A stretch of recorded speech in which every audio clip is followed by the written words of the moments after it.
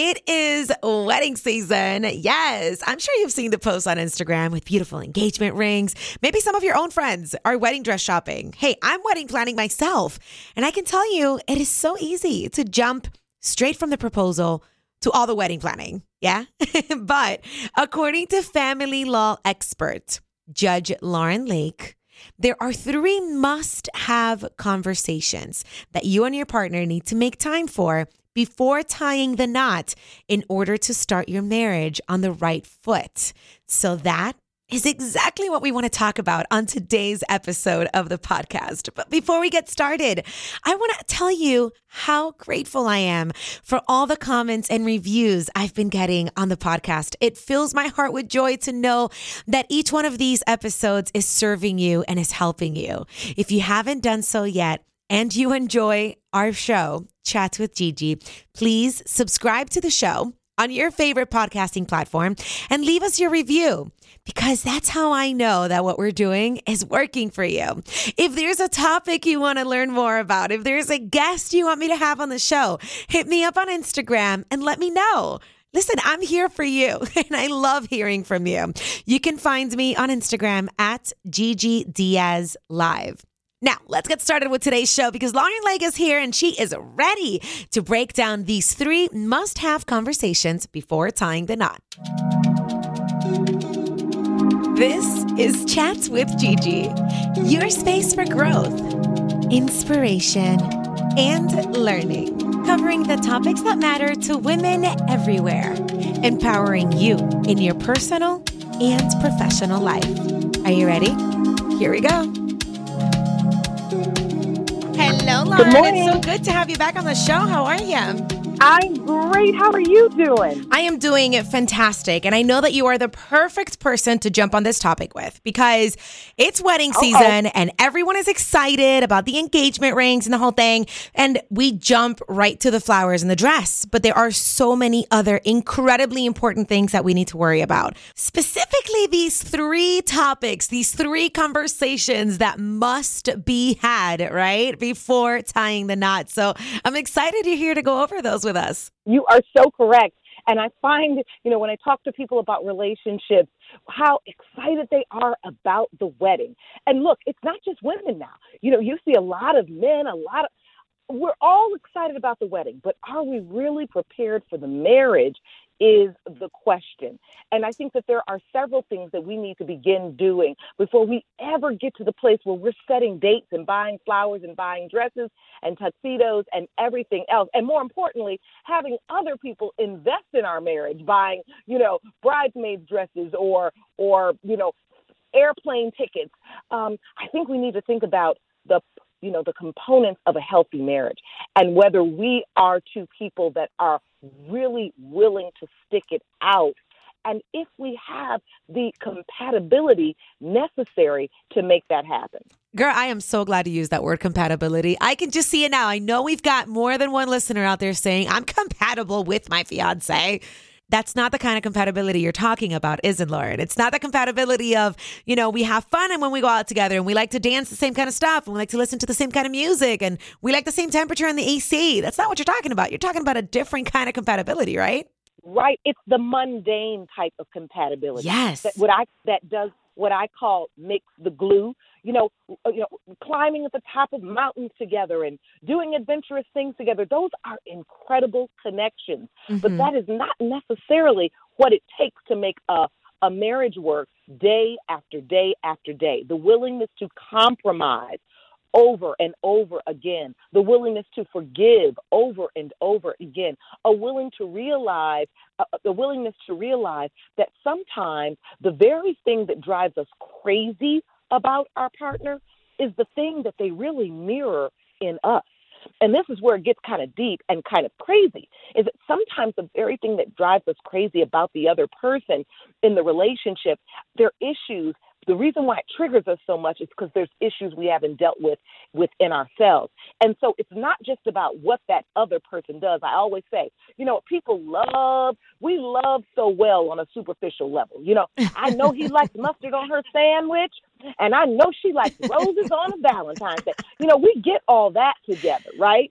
But what we don't understand is And then what I also know about him is when he needs to really think about something and consider something, he's not going to talk about it right away. Maybe he needs space. Maybe I like to argue, but he likes to say, I don't want to talk about this until I have my thoughts together. Mm-hmm. Maybe I like, you know what I'm saying? There's these little yin and yang moments that affect everyday life. You know, maybe she decides that there's a part of her that likes to be pampered, or there's a part of her that likes to be taken care of, or maybe she's just very independent and doesn't like any of those things.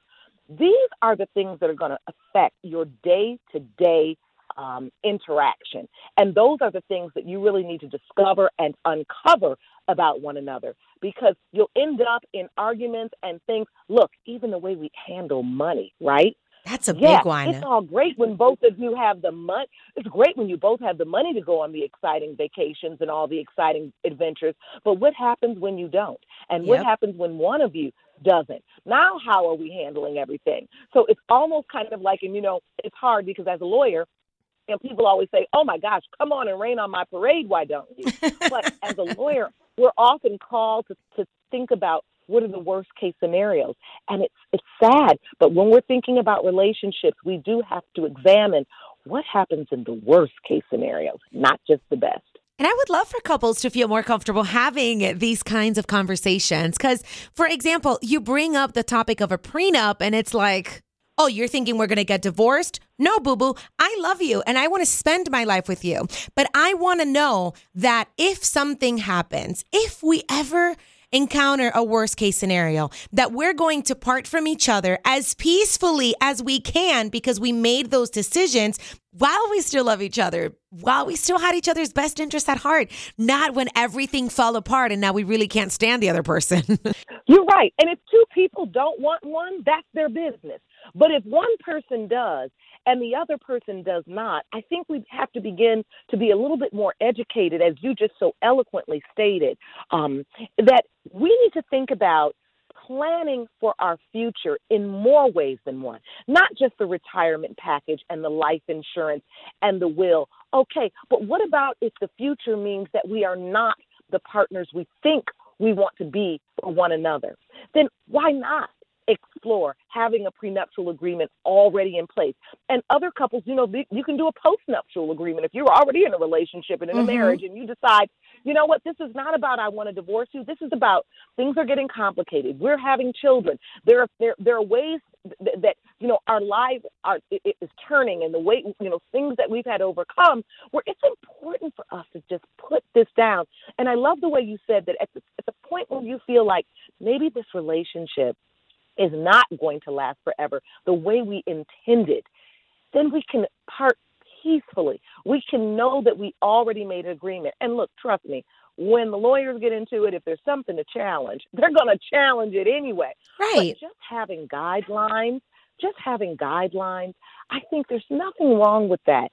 And I think more people would be able to, you know, I always say that emotional evolution comes ultimately after legal resolution, meaning you can't really let go of someone until the legalities are really resolved. Wow. How many people are still stuck in divorces going on for 2 and 3 years, still arguing about who gets the last white fork in the cabinet third from the left, you know? And it's like, you know, you're arguing about that fork, but the truth is you're still holding on. You're not fully disconnected yet. And so I do think that there is a value in you know, saying, let's talk about the ways that we could resolve this legally in a more peaceful, efficient way, so we can get about the business of living our lives and appreciating and loving what we had, even if it was just for a season and not for a lifetime.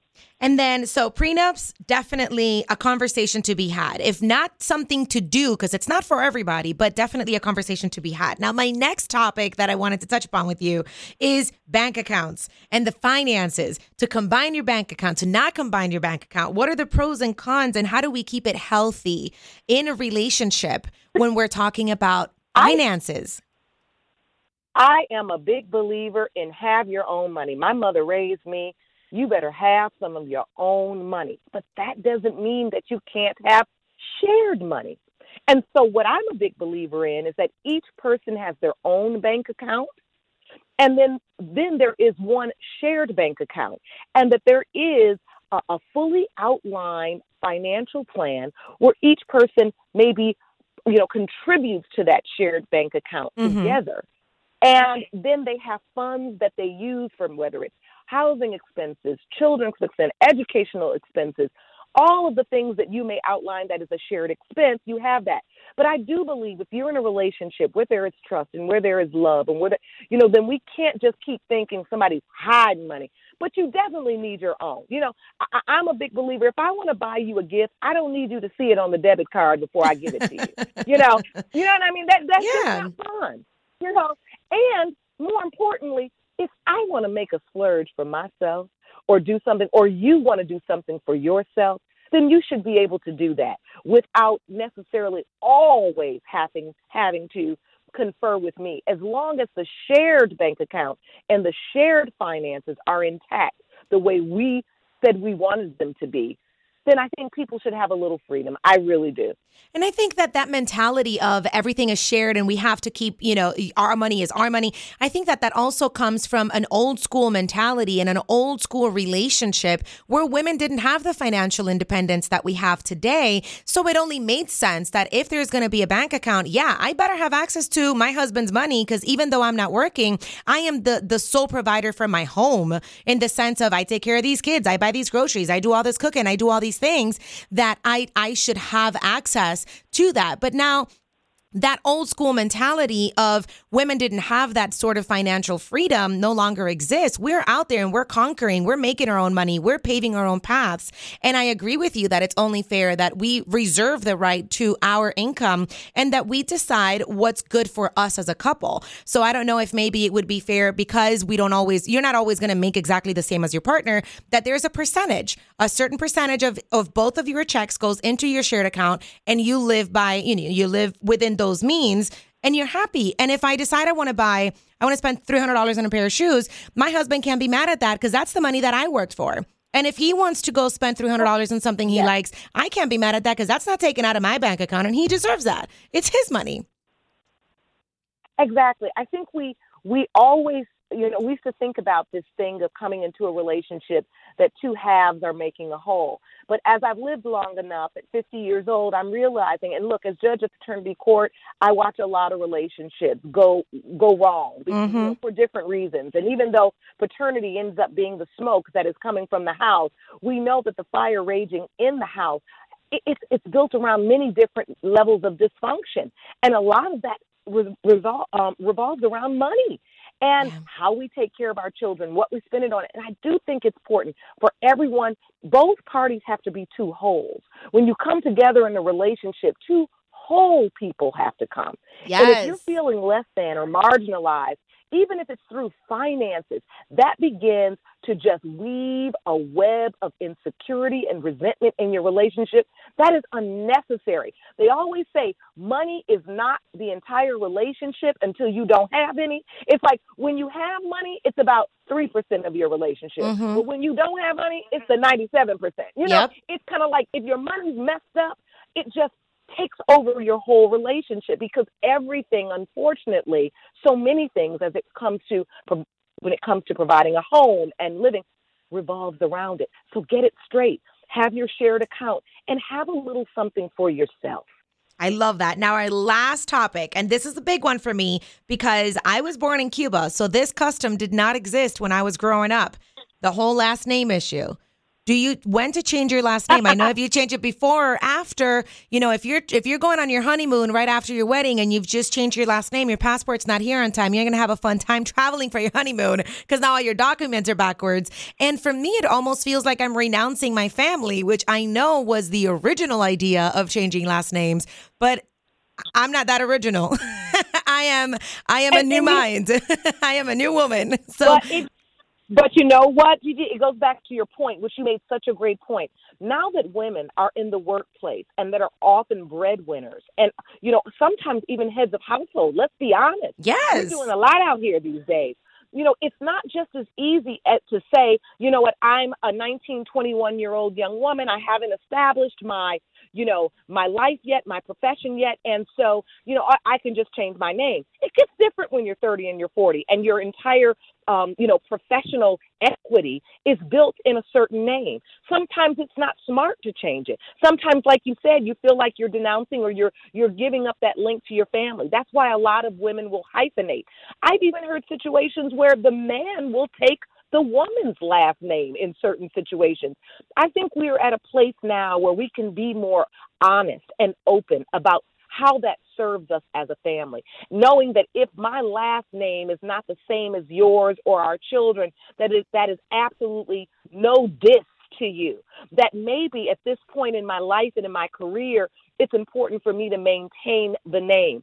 There's also aliases, right? Where at some point you could always legally change your name to your husband's name, or you could hyphenate your name, but you could use that other name as a working alias. There's just too many options that you can do, so this doesn't have to be an issue. But I agree with you. The old school of thought that this is just, a prerequisite to a good marriage, that's gone down the tubes. It just isn't that. Yes.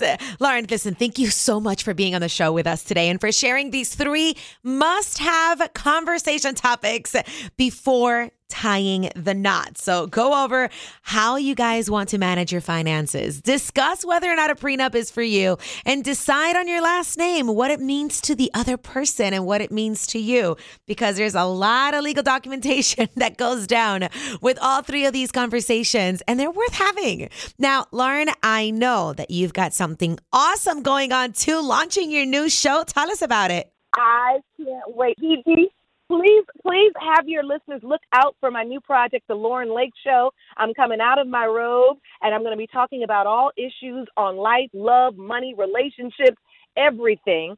And they can, if they want to be on, they can go to mgmcasting.com and just apply. We're looking forward to that, too, in addition to Paternity Court. I can't wait to watch you, girl. Do your thing. Thank you again for being on the show. Listen, we want to know your thoughts. What important conversations do you think need to be had before tying the knot? What important conversations did you have with your husband that have made your relationship better, or that maybe made your divorce smoother? That's a fair question to ask. I can't wait to hear from you. Thank you for tuning into today's episode of Chats with Gigi. You can always hit me up directly on Instagram, Twitter, Facebook, the whole thing, at Gigi Diaz Live. And please, if you haven't done so yet, subscribe to the podcast and leave us your rating. That way we know what you love and what you don't love about the show, so we can make it even better for you. And you'll be the first to find out when we dropped next week's episode of Chats with Gigi.